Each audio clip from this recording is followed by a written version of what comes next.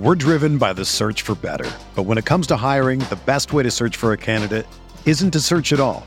Don't search, match with Indeed. Indeed is your matching and hiring platform with over 350 million global monthly visitors, according to Indeed data, and a matching engine that helps you find quality candidates fast. Ditch the busy work. Use Indeed for scheduling, screening, and messaging so you can connect with candidates faster. Leveraging over 140 million qualifications and preferences every day, Indeed's matching engine is constantly learning from your preferences, so the more you use Indeed, the better it gets.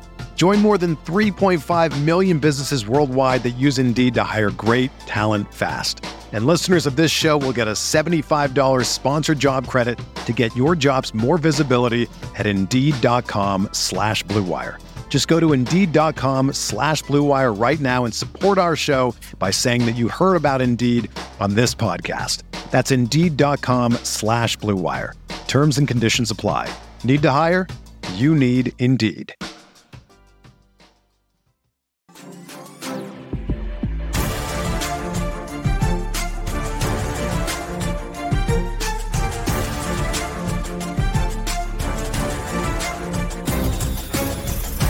Welcome in to episode 2 of the RotoWire Sports Gambling Podcast, sponsored by BetMGM. Nick Whalen, John McKechnie back with you as we preview week 2 of the NFL season.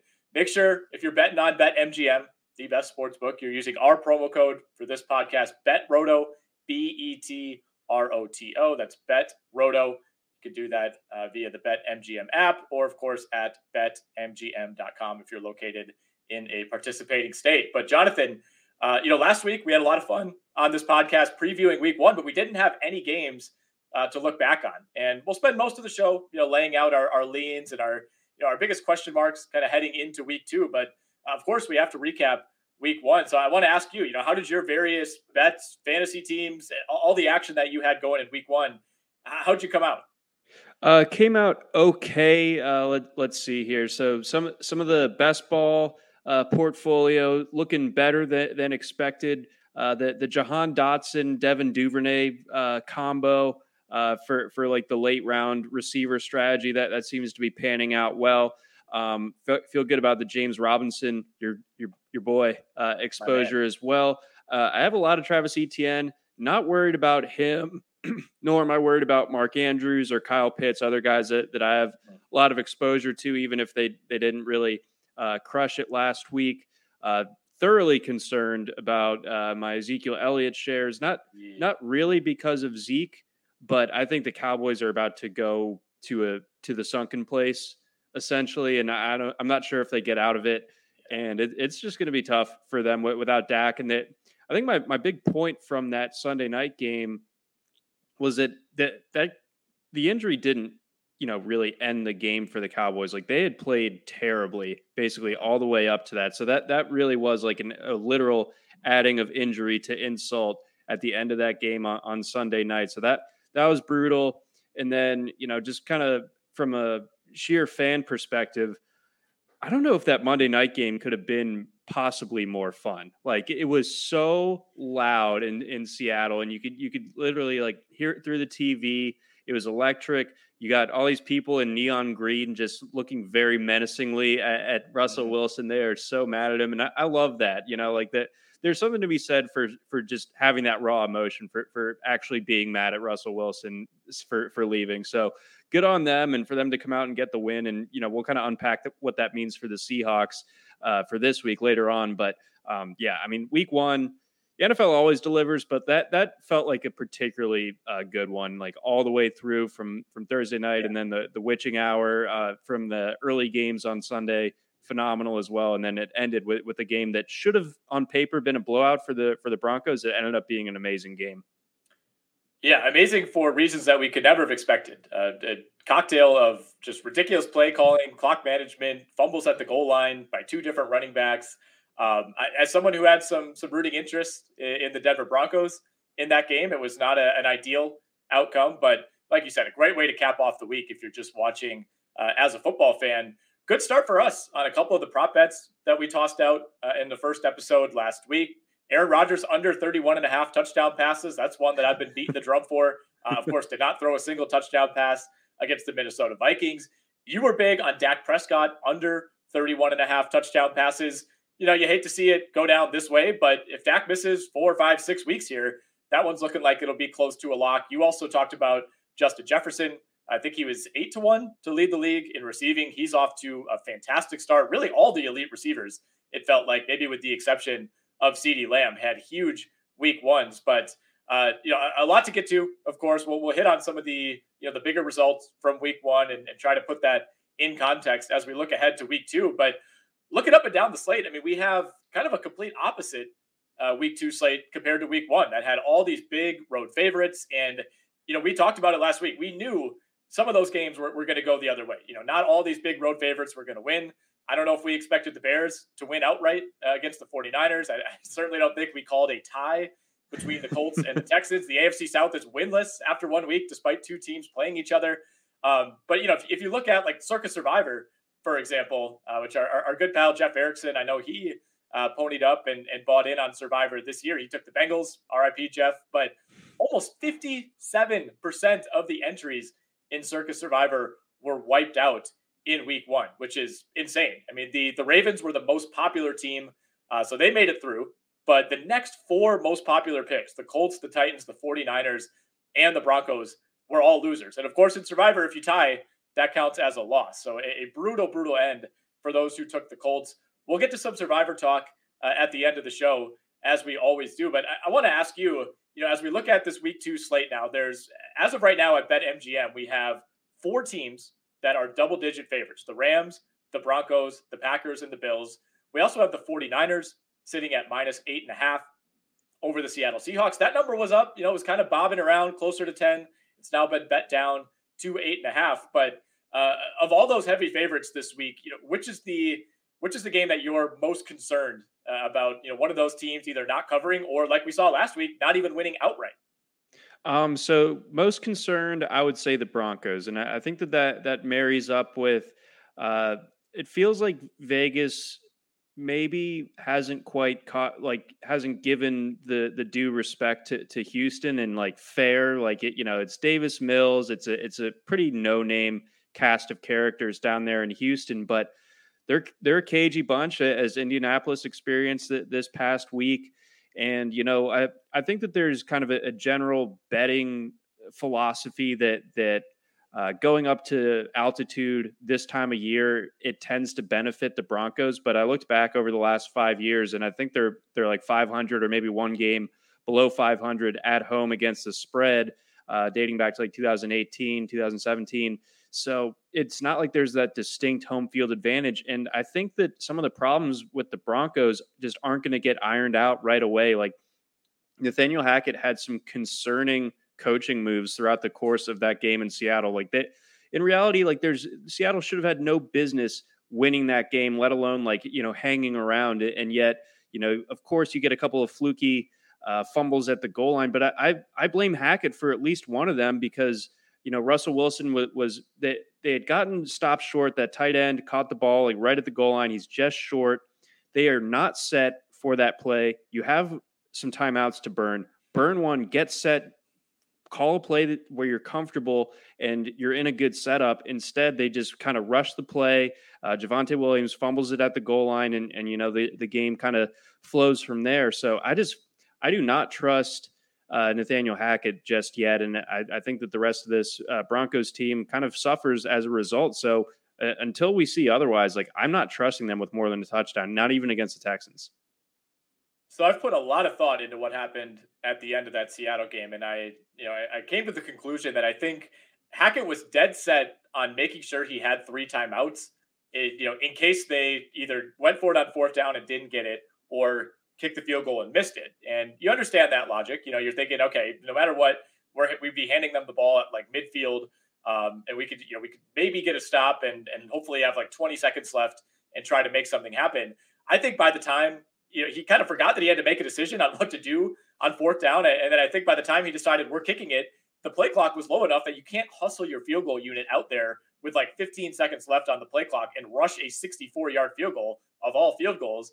And then, of course, had to burn the timeout, and it would just turn to a disaster from there. But I kind of look at that team the other way. Like, yes, you're maybe a little worried about Hackett's decision making. I mean, that was Mike McCarthy-esque. I think that was maybe another level up.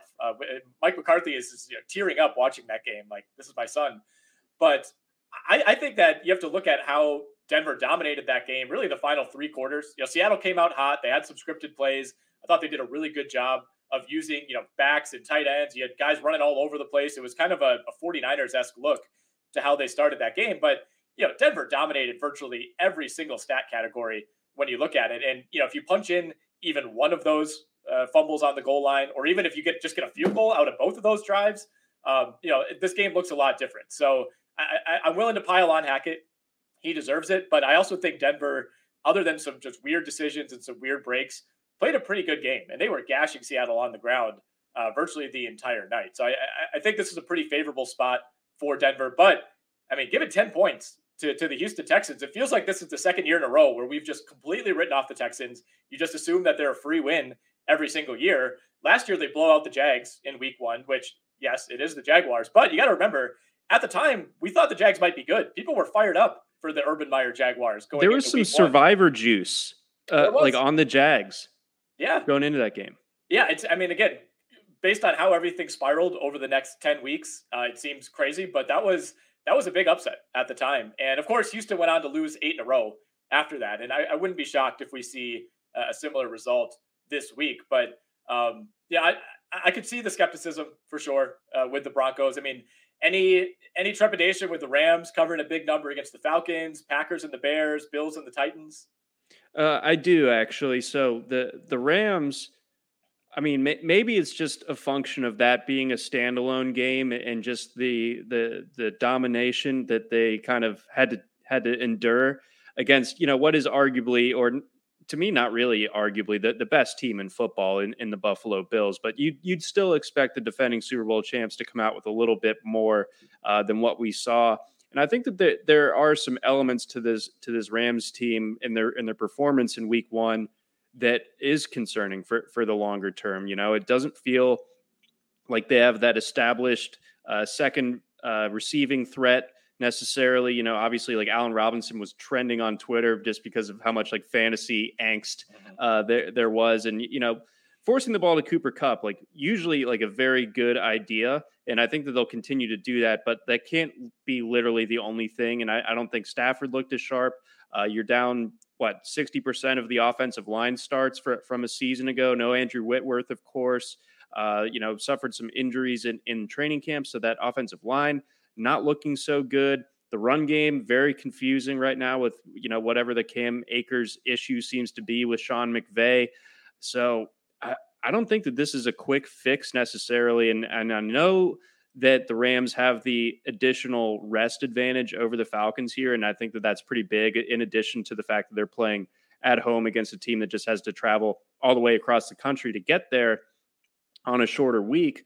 But I don't trust the Rams with over 10 points. I think the Falcons might not be as bad as we're expecting. I don't think that it's really going to show up in the win column too much for them this year. I think, 4, maybe 5 wins is a reasonable expectation for the Falcons, but they seem like they're at least reasonably equipped to compete in a real life NFL game in a way that it didn't really feel like they were for much of last season. So I like the Rams to win outright. I don't think they're on upset watch. But I do think that I would be a little bit nervous about trusting them with 10 points. This was a line that when it was posted last week, or when it was still pre-week 1, this was Rams minus 13. So that kind of tells you that the opinion from the odds makers is soured a little bit. Yeah, I think that's Atlanta looking better. I think it's the Rams just getting railroaded in week 1 against Buffalo. I'm looking at the total in this game, 46.5.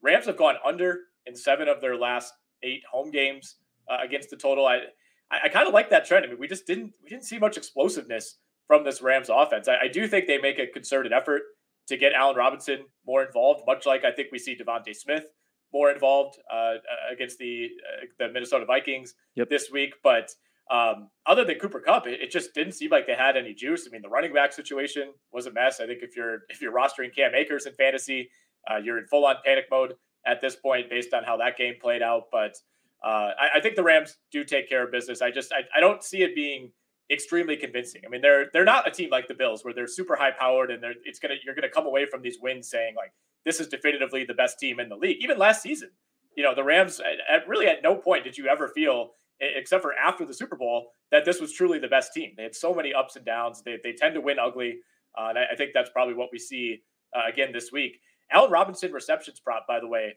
4.5 this week. You got any take on that? Yeah, I think that I'm going to go along with what you were saying there, where there has to be some sort of correction to this passing game, and it likely results in Allen Robinson seeing groundbreaking take here, more than 2 targets that like he did in the season opener. So I think that he definitely gets more involved in it. I think that, AJ Terrell, obviously not a total household name, but he is one of the better young corners in the league. I'm not saying he's going to shut down Cooper Kupp, but I think that he's going to shut off enough avenues, enough times to where on those Matthew Stafford dropbacks, Robinson might be the only viable target available to him in those ones. So I do like the over for Robinson in this setup. I think that we start to see a bit of a correction there as the Rams strive to be a little bit more balanced in the passing game. All right, there you have it. Strong words from John. AJ Terrell going to shut out Cooper Kupp in this game. Let's get to our first segment. Week 2, we did the same thing in week 1. Lines that stand out to us. So we're going to start with a couple lines that are just a little bit too high. And I'll kick it to you first. So give me your first line that you're looking at over at BetMGM, and you're saying, I just think this is a little too much. So as our wonderful listeners could imagine, not really trusting the Broncos to cover a big number, at least not yet. And I'm a little bit, again, I'm very, very sold on the Bills. I do think that they are the best team, but this line has moved a lot. And I think that, a lot of that has to do with the Titans kind of laying a dud against the Giants. Again, that marries up nicely with just the survivor carnage that came from week 1. A lot of people had the Titans as well. But the Titans have traditionally played the Bills very tough. They've kind of been a thorn in the Bills' side. Either I see this game going one of 2 ways, where either the Titans really come in there and make this a tough, grinded-out game for the Bills, or the Bills make yet another statement on this Monday night. So this is 2 standalone primetime games that the Bills get to start their season. They're on even more extended rest than the Rams will be.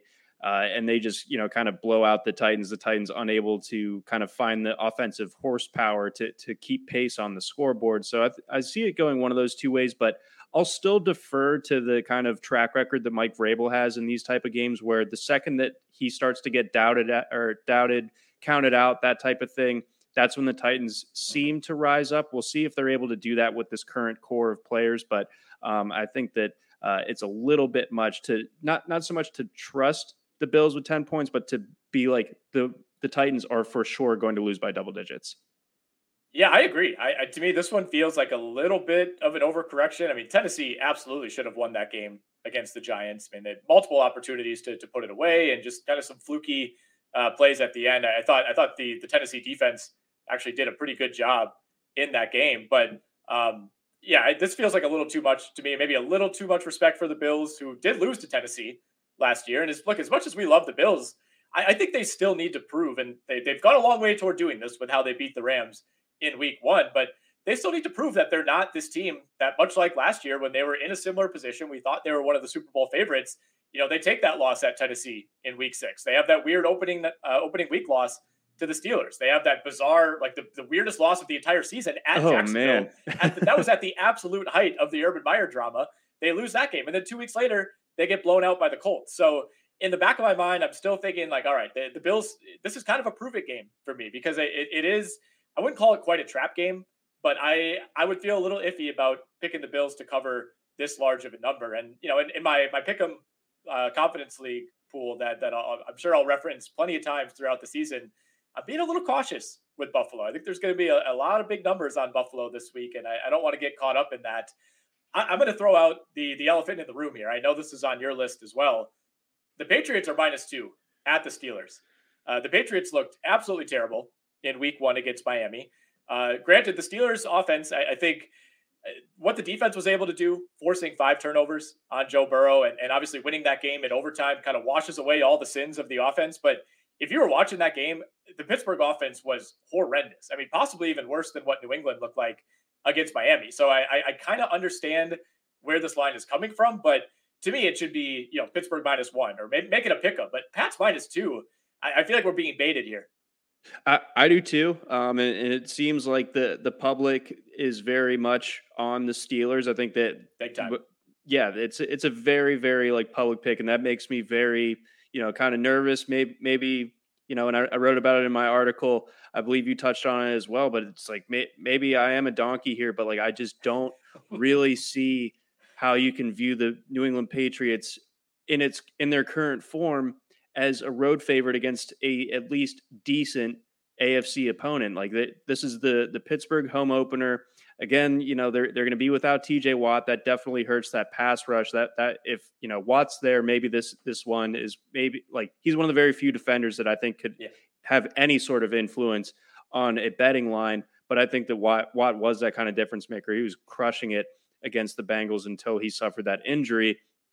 But Minkah Fitzpatrick still played out of his mind. But I digress. I just feel like this is an ugly, ugly game. And I think that that's exactly kind of where Tomlin envisions his team being able to kind of figure out its way to getting the win. Whereas, Belichick, he's obviously like the greatest coach ever, but I don't think that offense with the Dumb and Dumber brain trust of Matt Patricia and Joe Judge are going to be cagey enough to figure their way out of that one or coach their way out of a wet paper bag. So I like the Steelers to win this one outright and, obviously cover the spread in doing so. So, again, maybe over 2/3, maybe even like 3/4 of the public bets are going to be on Pittsburgh, but I'm going to go with it. I just don't really see it from this New England team. They look totally uninspired against Miami. And I don't see it getting better in Pittsburgh.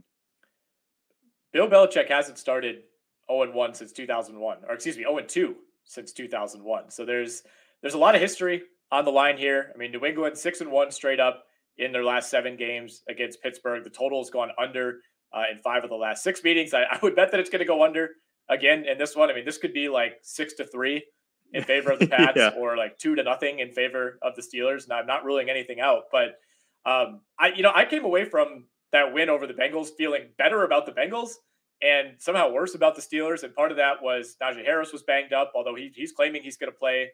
Mike Tomlin has pumped the brakes on that a little bit. And then, of course, you lose TJ Watt for what it seems like best case is probably half the season. But, despite being +5 in turnovers in that win, the Steelers ran 33 fewer plays. They had 19 fewer first downs. They finished with 165 fewer yards, and they only entered the red zone twice the entire game. Dang, those are some stats that would paint a picture. Without the +5 in the turnover column, you would assume that's just a complete blowout win for the Bengals. But the Bengals found a way to kind of tap into their ways of old and lose that type of game.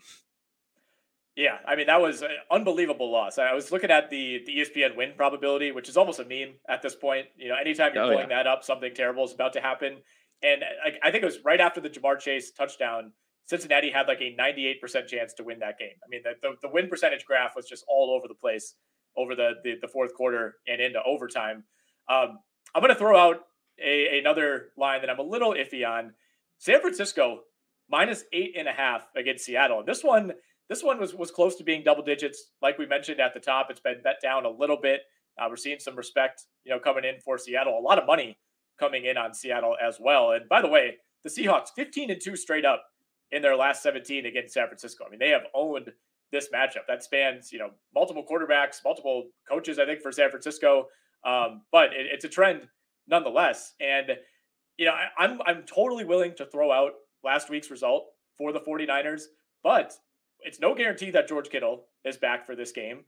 And I thought Seattle acquitted itself pretty well, especially Geno Smith, starting 18 of 19, I think he was at one point in that Monday night game. So I was pretty shocked when I think I initially saw this line at Niners -10. And I know we're predicting them to be the better team and you don't want to get too caught up in week 1, but that's a little bit too big for me.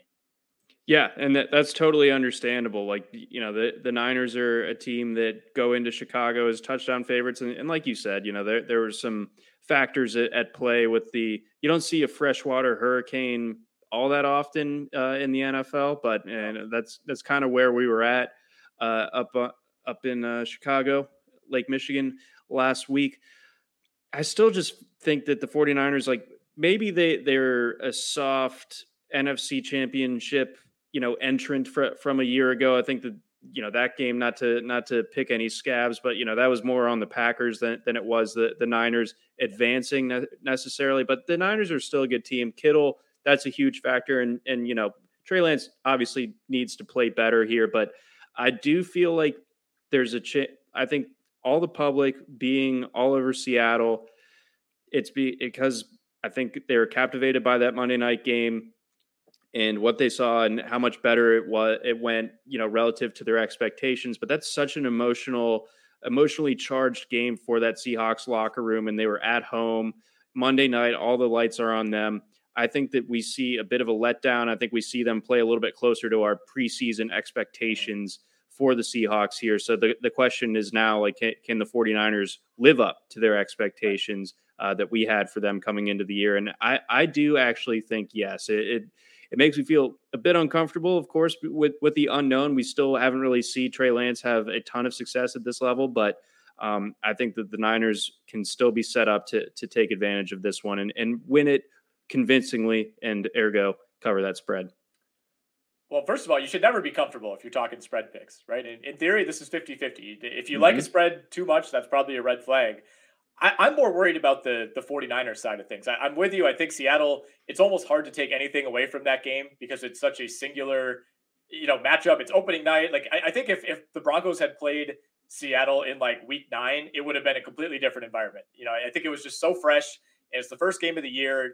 I know a lot of people said they thought it would be like 70-30 cheers versus boos or 50-50. It was like 90-10 boos versus cheers for Russell Wilson. I think that was probably a surprise to a lot of people. It might have been a surprise to the Broncos and to Russell Wilson, just how hostile of an environment that was. I mean, we saw all these former Seahawks players are chiming in, even Carroll's comments after the game. I mean, it was, I think people who followed this for a while, you kind of realized where things were headed with Wilson in Seattle. But I think a lot of casual fans were kind of taken aback at how much vitriol there was directed toward Russell Wilson. And like Doug Baldwin throwing in some tweets. Yeah, right. Exactly. I mean, it's, again, nothing shocking if you've been kind of trailing this story for the last decade, but it all kind of came to a head. So I think you're right. I think, we probably see some sort of an emotional letdown from Seattle this week, but I just think, 8.5, 9, if this creeps up closer to double digits again, that's just a lot of faith to put in a team that might not have George Kittle, that doesn't have a starting running back, that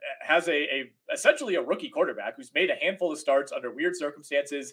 You can't really take anything from last week. We're still not really sure if Trey Lance is good. There's just a lot of variance here. I think this line could easily be San Francisco 6.5, 7.5. And I don't think that would, I wouldn't really balk at that whatsoever. Let's talk about Cleveland and the Jets. The game of the week. Everybody's going to be talking about it. You got to have some talking points prepared for the water cooler tomorrow. Buzzing in the streets right now. Yeah, everybody's going to be asking who you got. Cleveland's up to 6.5 at BetMGM, and I was not exactly blown away by the Browns in week 1. They probably should have blown that game against Carolina. Got bailed out with a long field goal at the end of that one, but I thought the defense had some just insane let-ups in the second half. I mean, they were owning that game through the first 2.5 quarters.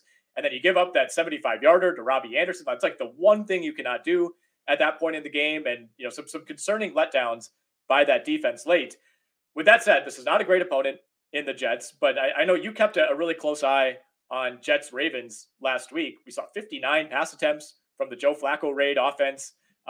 Is this just a situation where, the odds makers are really, really down on the Jets? Because I don't know how you're giving Cleveland almost a full touchdown here after they barely squeaked by Carolina with Jacoby Brissett, kind of doing the most basic game managing possible. Yeah, that in the pantheon of Ravens games that I've watched, my live digestion of that game was fairly limited. Like I of course have gone back and watched what I needed to and dug into and read everything that I've needed to, but like by like halftime, I was so disgusted with how the Ravens had played at that point. I just started making crunch wraps. I don't know if you're familiar with that. Am I familiar with the crunch wraps? Yes, I am. I always forget where you're at on some of your fast food takes, but good to know that you're on the right side of history with that one. But I think that this game overall, and the crunch wraps were delicious, by the way. But yeah, that's a good I like how this game is a nice, I wrote about it in the article. It's a nice do's and don'ts for how to approach your game plan when you have a backup quarterback starting. Like the Browns, they went ahead. Yes, Jacoby Brissett threw it 34 times, but they ran it more than they threw it overall. The Jets, obviously a slightly different game flow going on. They're playing from behind, but still, you cannot go into a game feeling comfortable with Joe Flacco in the year of our Lord 2022, throwing almost 60 passes like he was playing at Texas Tech or something. That's not a recipe for success. I don't care how good your receivers are. It's just not going to work. So I think that, that this, correct me if I'm wrong, has this gone up from like 5.5, something like that earlier in the week? So I'm not surprised that it's gone in this direction. I think that, this Browns team is going to be one that benefits from its early schedule here. And I think that, that some losses are coming for them because they have Jacoby Brissett at quarterback. But right now, I think the Jets might be wearing the crown of being the worst team in football or close to it. They really seem like a sorry bunch. I was not impressed with them. I don't take any like real positives away on the Ravens side for going into the Meadowlands and beating them. So this is a bad Jets team. They're going on the road to Cleveland. I think Cleveland wins by a touchdown. So it feels like a lot of points to be trusting with Jacoby Brissett. So, it's certainly not one of my best bets of the week. But at the same time, I see a lot more ways in which the Browns just kind of suffocate and cover than the Jets, making this one interesting or let alone coming away with a win. Yeah, I think the thing for me is just the Jets did a really good job, I thought, slowing down the Ravens' rushing attack. And, I know the Ravens are down their top two running backs, but that told me a lot, I think, about that defense, forcing Lamar to do it through the air, which, of course, he had no issue doing. But, if you have similar success against Cleveland, I don't think Jacoby Brissett is capable of airing it out the way that Lamar was to give Baltimore that win in week one. So I'm keeping an eye there. I mean, if it stays under 7, yeah, I'm comfortable with it. Cleveland probably wins by at least a touchdown, but if it gets to 7, that's becoming in the stay away zone for me. Let's talk Tampa, New Orleans quickly, and then then we'll do the read before we get into some more topics here. But that's the last one that we have as kind of a crossover on our list here. Tampa minus 2.5 at New Orleans. I played some Guess the Lines with Jeff on the XM show earlier this week. Just made a complete fool of myself with this one. I think I guessed like New Orleans 2.5. Just a huge swing, not even close.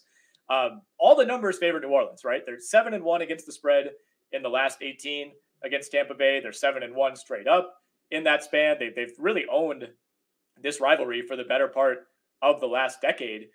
New Orleans is 4-16 against, or 16-4, against Tampa Bay in the last 20 meetings straight up. I mean, that's insane.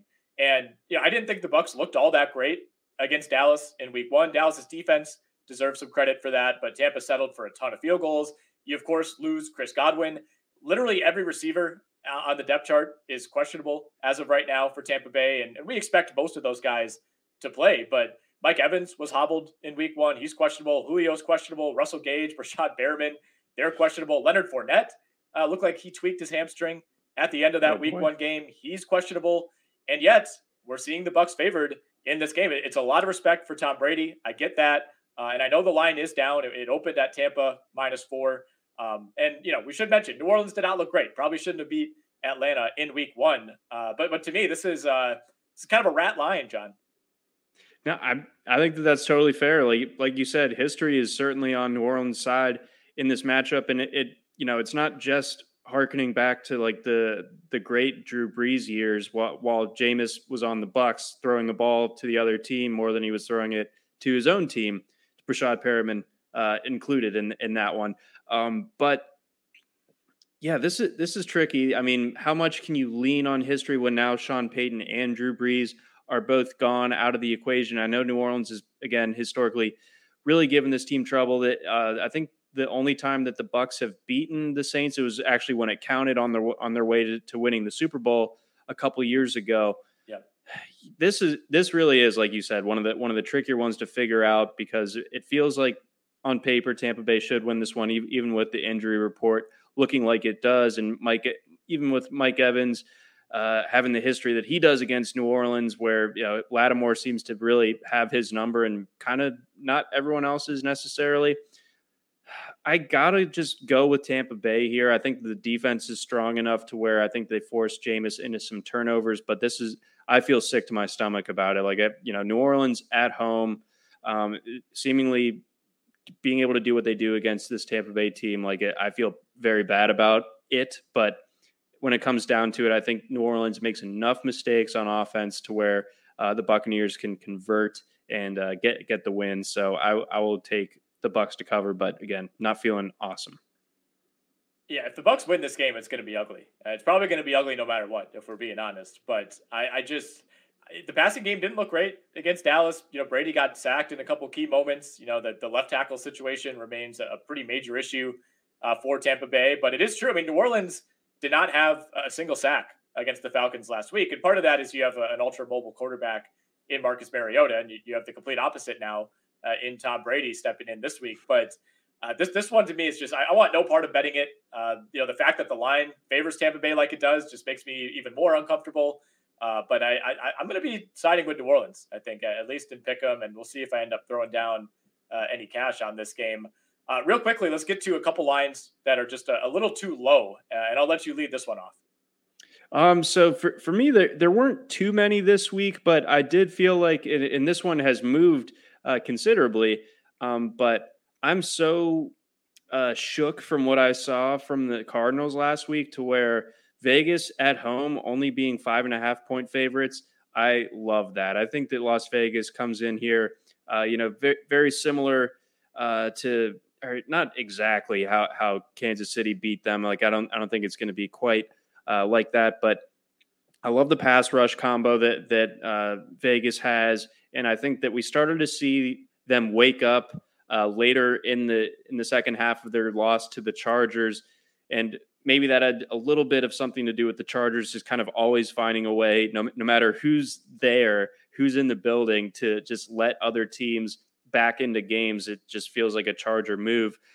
But still, Carr, Renfro, Adams, Waller. I think Waller can really feast in this particular game. It seems like Isaiah Simmons, he was getting, I don't really see too often in like a national broadcast, a young sort of, not no name, but not a prominent guy in Isaiah Simmons get flambéed by the broadcast the way that Greg Olsen and Burkhardt were kind of laying into him. They're like, okay, pretty much every play they are just exploiting him, and it is working constantly. And obviously it worked out for Travis Kelce. I think that Darren Waller is in for a huge game. I'd look at some of his props for this weekend. Yeah, I think on the other side, the Cardinals offense is just so predictable, and it's kind of bereft of talent right now. I mean, we saw the human Dortch kind of stand out last week. That's how bad things were getting. Too bad about my whatever remaining AJ Green optimism I had. That didn't seem to pan out too well. But bottom line, I think Arizona is trending towards a disaster of a season right after extending their coach and signing Kyler to an extension. Whoops! I just don't see this working out. And I think that, this game on Sunday is like going to be another point along the way in terms of seeing where it all went wrong for Arizona. So I love Vegas in this spot. Yeah, I'm with you. I don't love it quite enough to put them in the line's too small category for me, but I like Vegas to win this straight up. I like them to cover in this game. I think a lot of things went wrong for Vegas last week. I mean, Derek Carr was sacked 5 times. Even Devontae Adams was technically sacked in this game, so 6 total sacks for the Chargers defense. And a couple of those were in huge spots, including one on the final drive of the game for Vegas. 3 picks for Derek Carr, and then, like you said, they're still in that game with a chance to win it late in the fourth quarter. So part of that is maybe we're just like a little too excited about the Chargers, but I also think the Raiders are a really good team, and that's a brutal week 1 matchup on the road with a new head coach. So I think they get the benefit of the doubt, and I don't know if the Cardinals do, man. I mean, for one, the Cardinals have no wiggle room because after this, they get the Rams next week. I think we're going to know a lot about the Cardinals depending on how this game goes. If they get smacked and lose this one by 2 touchdowns, I think they're officially, they're probably done.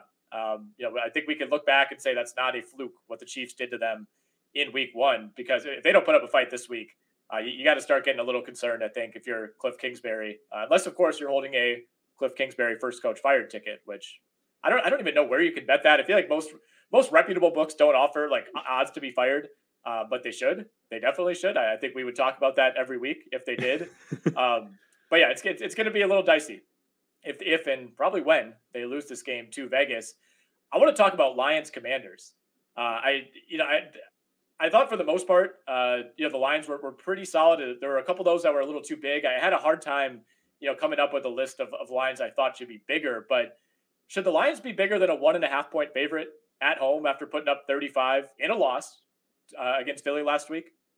I'm waffling on this one, and I'm waffling hard. And, earlier this week, I felt like the Lions were the way to go in this one. And, when this opened, the Commanders were road favorites. So, I mean, things have obviously changed in the public eye, despite the Lions losing and the Commanders winning in their respective week 1 matchups.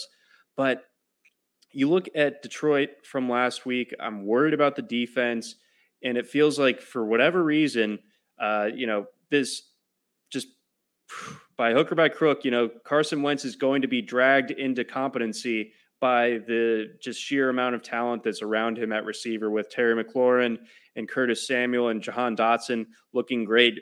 Antonio Gibson looking as good as he has in quite some time.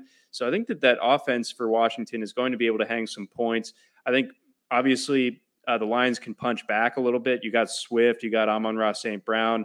Looks like your guy DJ Chark is going to end up being a nice addition to that Lions receiving core as well. But I think that the Lions are just kind of doomed to be playing this like scrappy loser role. And I think that continues. So I think Washington, and this might be the only time that I like really feel not even decent, but okay enough to bet Washington coming away with a win on the road. But I think that they do it in this spot. And I think we just see another tough loss for the Lions faithful, who are totally callous to it.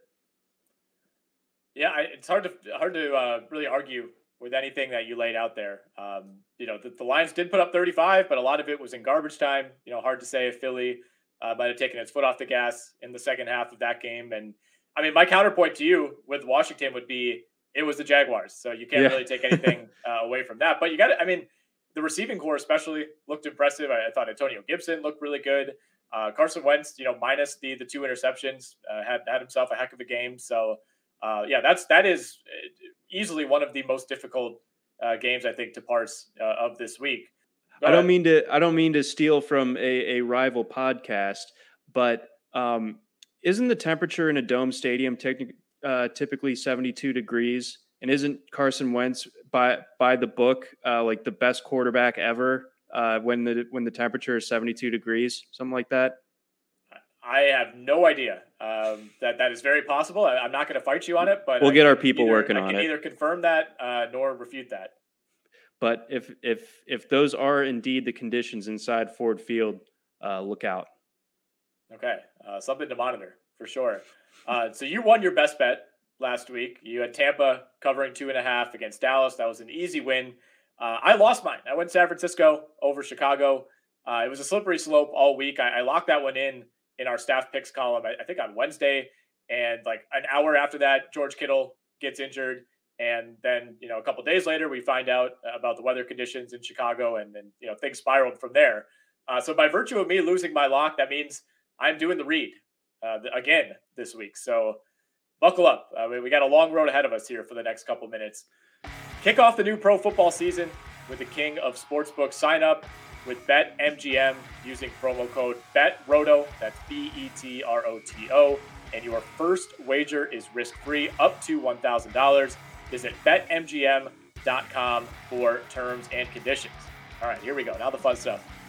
Arizona, Colorado, Illinois, Indiana, Iowa, Kansas, Louisiana, Michigan, Mississippi, Nevada, New Jersey, New York, Pennsylvania, Puerto Rico, Tennessee, Virginia, Washington, D.C., West Virginia, Wyoming, or Ontario only.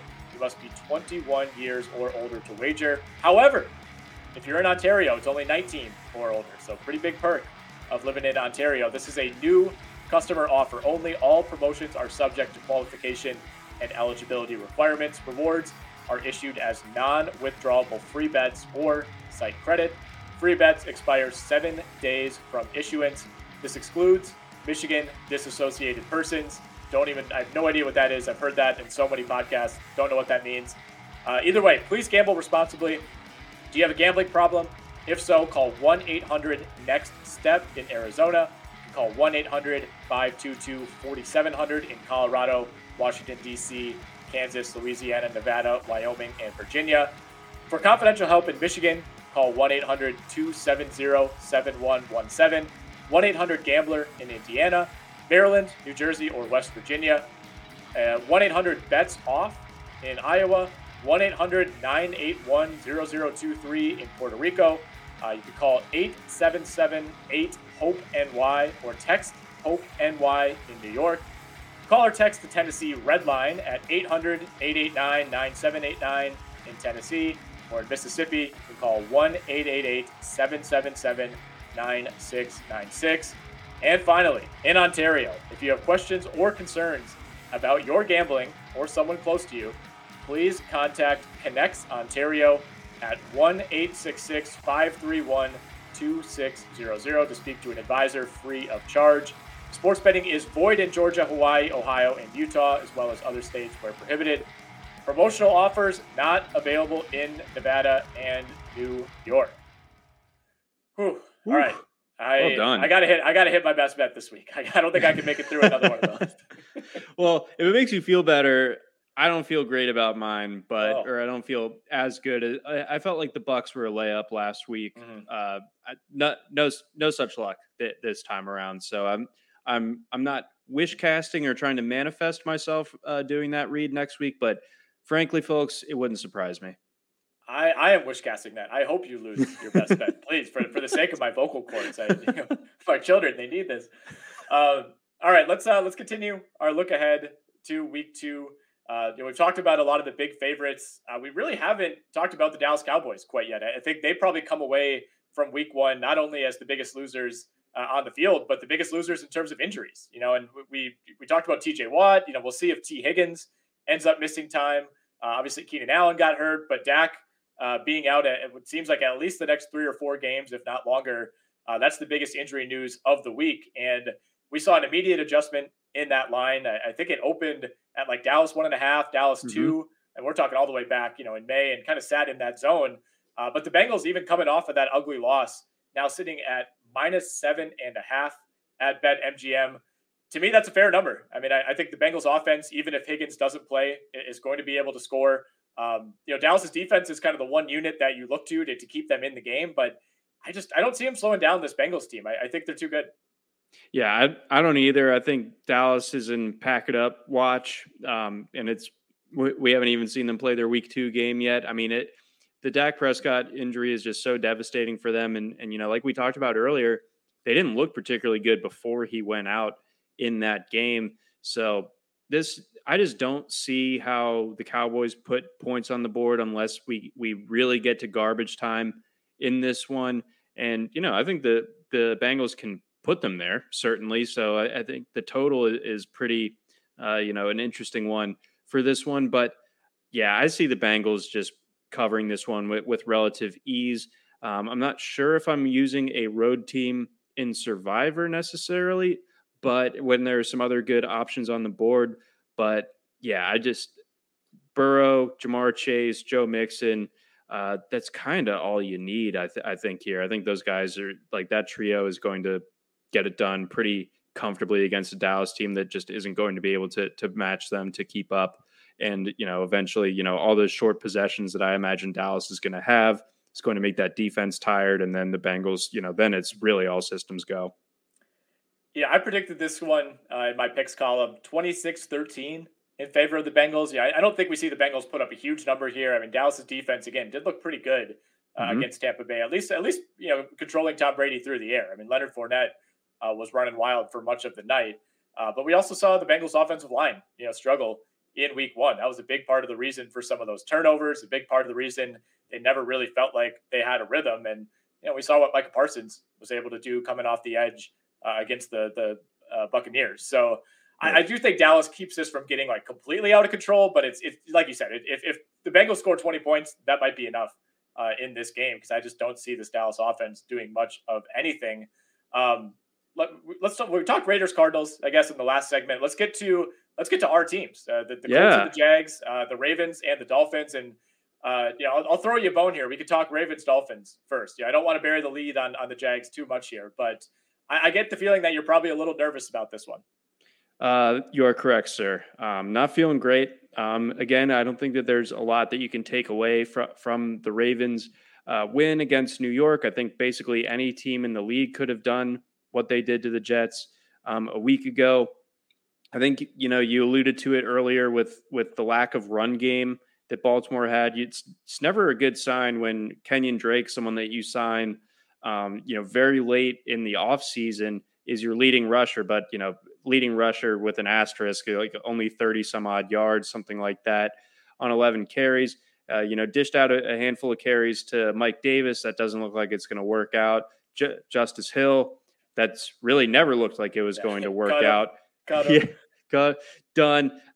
So, it feels like history is repeating itself. This is a team that's, I think, so well known for its rushing ability, but this is the second year in a row now where you're just counting on these veteran retreads and it's not working. And then Juwan James tears his Achilles, and he's been kind of counted on to be a stopgap replacement at tackle until Ronnie Stanley's back. Ronnie Stanley not back yet. So, that offensive line in and of itself just isn't going to be able to generate quite enough push against this Miami front. Like, I don't think Miami has, I think the strength of their team is mostly in the secondary, but I think that in a way that makes it almost more concerning for the Ravens in that they're not going to be able to run the ball against the Dolphins. Like, what does that mean for them moving forward? So they are at home.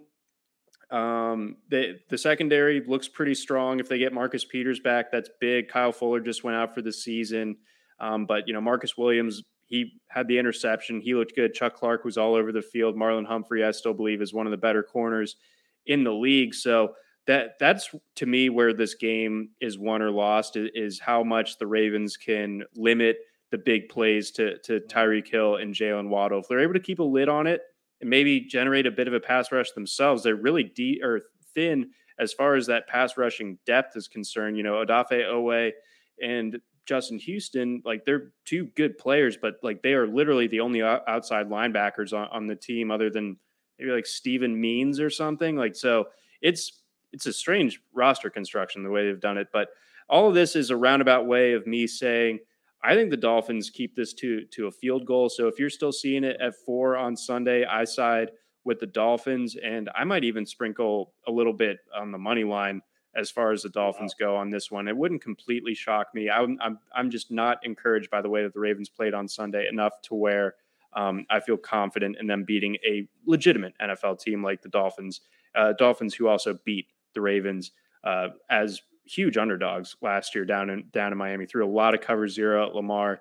So we'll see how they're able to respond to that, because I assume he's going to see more of it on Sunday. Yeah, the Dolphins very quietly 9-1 straight up in their last 10, playing a lot of low scoring games. I'd look at the under in this one, but I'm really on the fence here. I'll probably back the Ravens, just given that they're at home here. But yeah, it feels a little shakier than it should. And Marlon Humphrey, by the way, limited at practice today. So something to keep an eye on in that secondary. Like you said, already some attrition for the Ravens. Real quickly on the Jags, this is just an auto fade for me. They've actually played the Colts really well over the last few years. It doesn't really make any sense. In Jacksonville. Yeah, in Jacksonville. They play him well really everywhere, but in Jacksonville especially. We saw some good things last week, but at the end of the day, it kind of just struck me as like a same old Jags type of game. Lawrence whipping up that duck on 3rd and long to essentially end the game was just so vintage Jaguars. We've seen that from many Jags quarterbacks before him. It's good to see that he's falling in line. But I don't know. I always basically bet against the Jags, pick against the Jags. If they win, great. More often than not, that's been an extremely profitable strategy for the last 4 or 5 years. But this one to me is harder to figure out than it should be.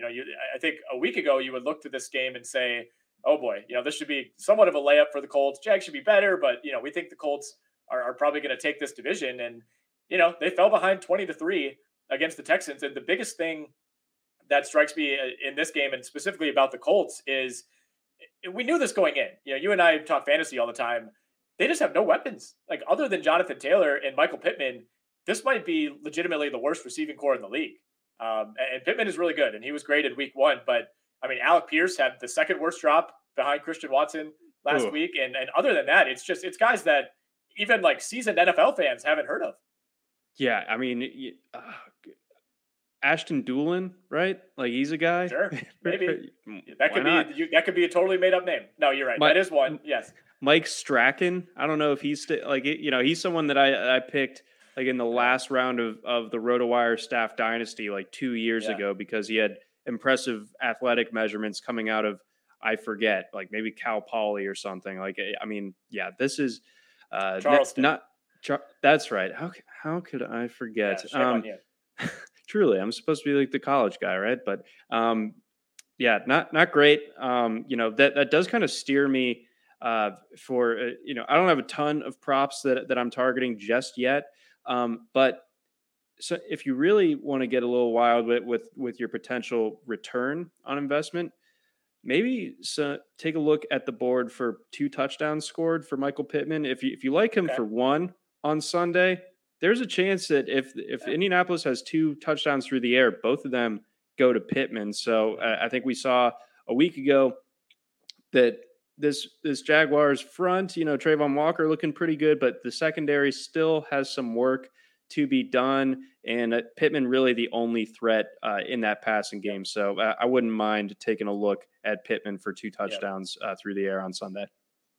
Yeah, I know you like Lamar over 19.5 completions as well. I'm on board with that. I think they could struggle to run the ball again, although we'll see what J.K. Dobbins is able to bring to that team. I like Aaron Jones, first touchdown score in Packers Bears. You can get that at around 5-1. I think they're going to make a very clear, concerted effort to get Aaron Jones more involved after he had only 8 touches last week against Minnesota. Christian Kirk, sticking with Jags Colts, anytime touchdown is 2-1. He was far and away Trevor Lawrence's favorite target in week 1. That to me was very, very clear. We expected that to be the case, but it was even more dramatic, I think, than I expected. So I think they want Christian Kirk to be the number 1 receiver. Trey Lance, 16.5 completions is really interesting. I have no idea, based on what happened last week, that's just kind of a throwaway game. I think I would go over on that, but we'll see. Again, not much to take away from last week. And that game to me is, that could go any direction. I hope Trey Lance works out, but we just don't really have any evidence yet. Let's talk some Survivor, and then we'll do our best bets, and we'll do a little college football talk in advance of week 3. But give me the team that you will most likely be using in Survivor this week. So for me, for Survivor, I'm going with the Packers. That's another, we've talked a lot about teams that are heavy favorites this week that are coming off of losses or shaky performances a week ago. And I feel most confident in the Packers. They dominate that series. Aaron Rodgers says he owns them. We all heard it. We all saw it. We've all seen it for like 12 plus years now.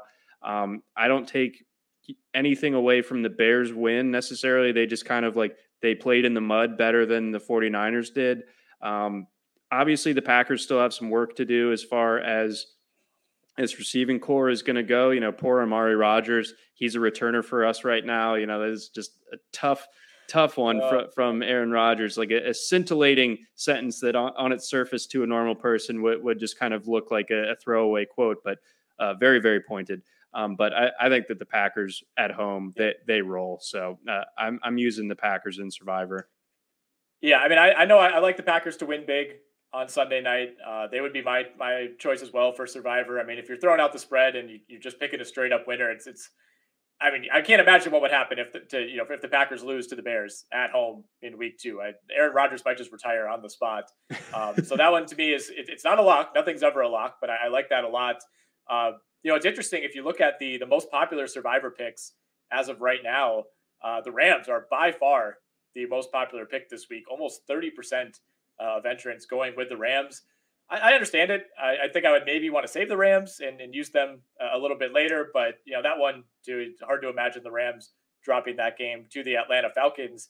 I would also consider Denver if you didn't use them last week. Obviously, if you did that, you're not even in Survivor anymore, so you should have them available. I like Denver to win that one outright. I like Cincinnati to win outright against Dallas. I would, if you want to go contrarian and you think maybe one of those teams gets tripped up, I would maybe consider Las Vegas, especially because they have a really difficult schedule and there's just not that many games where you're going to feel great about the Raiders and, kind of kicking the Cardinals while they're down here in week 2. I would think about that one. And they're not going to be a very popular pick this week. Any teams, or sorry, go ahead.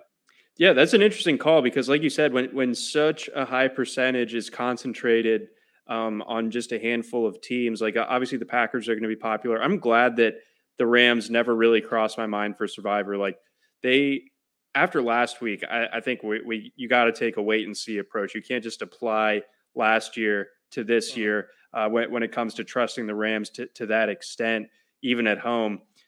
So yeah, I could see a lot of the lemmings falling off the cliff with I'm not saying for sure, but crazier things have happened.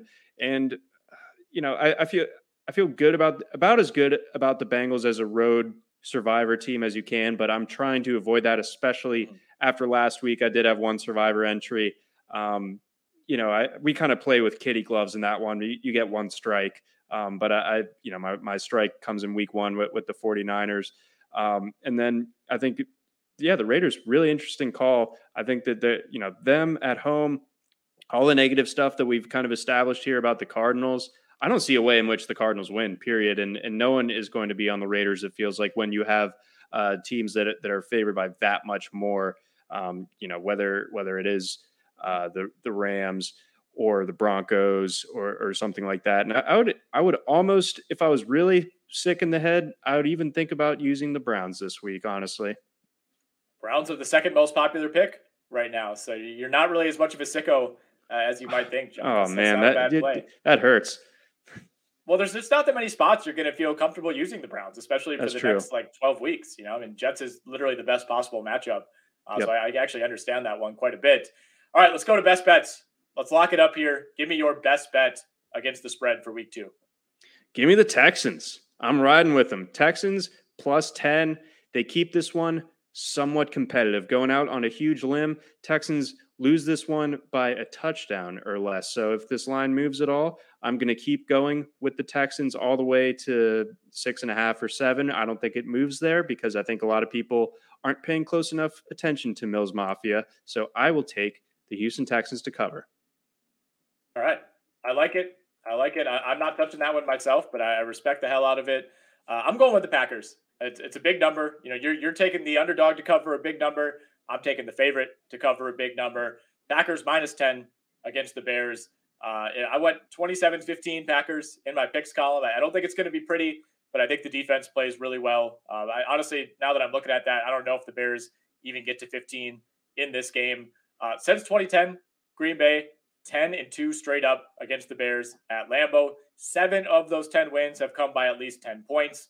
And really, of all the Bears teams that they faced over the last 12 years, this might be the worst of them all. So I think we see a pretty big bounce back from Green Bay. I'm not convinced that all of a sudden they're a great team. They still have a long road, I think, until they're beating some of the better teams in the league based on the deficiencies we saw against Minnesota. But I think they take care of business with ease against the Chicago Bears, as they are wont to do. But that's going to wrap up the NFL gambling portion of the podcast. Again, make sure if you're betting, you're doing it on BetMGM and you're using our promo code BETROTO, BETROTO. That's BETROTO. You can do that at the BetMGM app or on BetMGM.com. Let's talk some college football, John. Right. We had a fun week 2. Alabama, Texas turned into a much bigger fight than we thought it would. Not going to touch on Washington State, Wisconsin at all. We're just going to gloss right over that. I have no thoughts. I don't want to talk about it. But week 3, kind of similar to week 2, where you don't have these like massive marquee matchups that we saw a couple weeks ago, but we still get Miami, A&M. That's a ranked game. We still get BYU, Oregon. That's probably the featured game of the week. Your Dogs are on the road at South Carolina, but Take me through, the games that you have your eye on from a betting perspective. Yeah, so this is one of those weeks where college football, like just the product itself, is going to have to outshine the names, because there really aren't the big marquee ranked matchups, and a lot of the luster off of the A&M Miami game gets lost because of A&M falling to App State at home last week. That's an interesting one, with Miami coming in as 5.5-point underdogs in that one against Texas A&M. That, I guess that almost qualifies as the game of the week, like you were saying. There are a couple there. How does Nebraska respond after firing Scott Frost in a situation that was so bad that they couldn't even stomach 3 more losses after stomaching tons of losses? Still couldn't wait till October 1st to cut that buyout in half before parting ways with old Scotty. And then, Nick, did you see the clip of Frost sliding down the railing of the athletic facility? Yeah, that was. Yes, I did. Yeah, that was some I thought it was like a deep fake at first. I couldn't believe that it was real, but it was. Yeah, so that was that it looked like a high school bully from an 80s movie or something. After like getting detention or like leaving detention or something. But anywho, looking ahead, lines that I like for this weekend.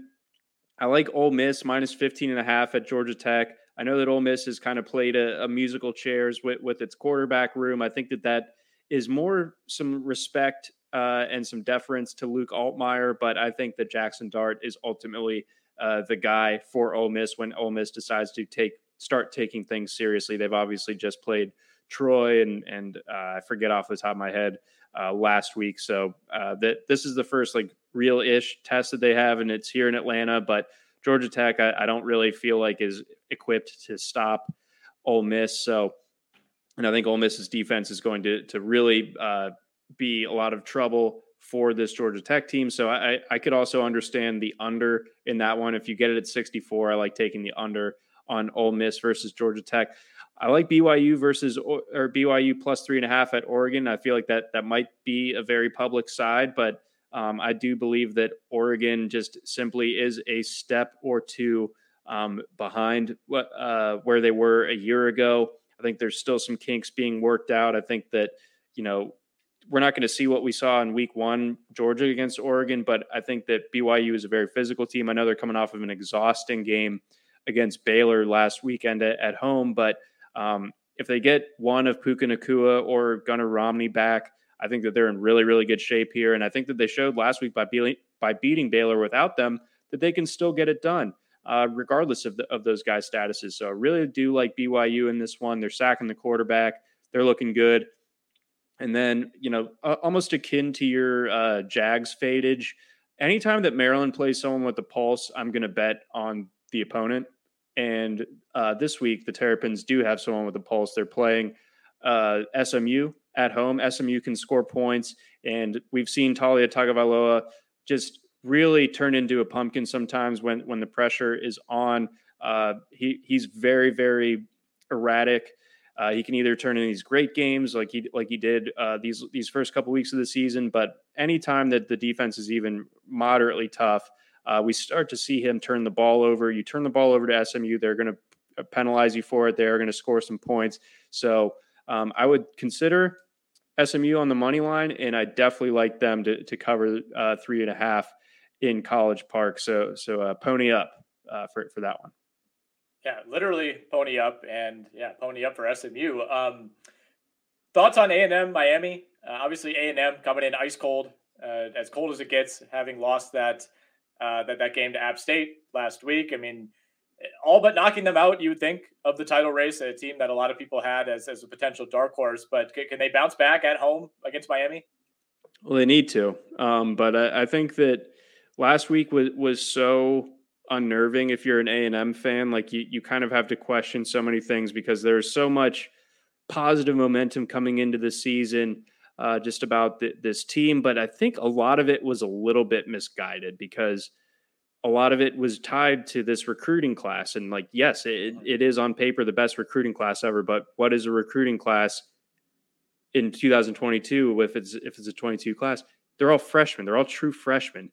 Like, you can't just expect these guys to be your top contributors, top to bottom. So it's, as if these guys all stick around College Station, and that's not a guarantee at this point, even if the NIL deals are so good that they are going to end up sticking around. But I think for this year, it's a concern. I think that the problem really starts with the offense. I don't think that they're particularly deep at receiver, and I think that as you can imagine, I don't think Haynes King is the guy.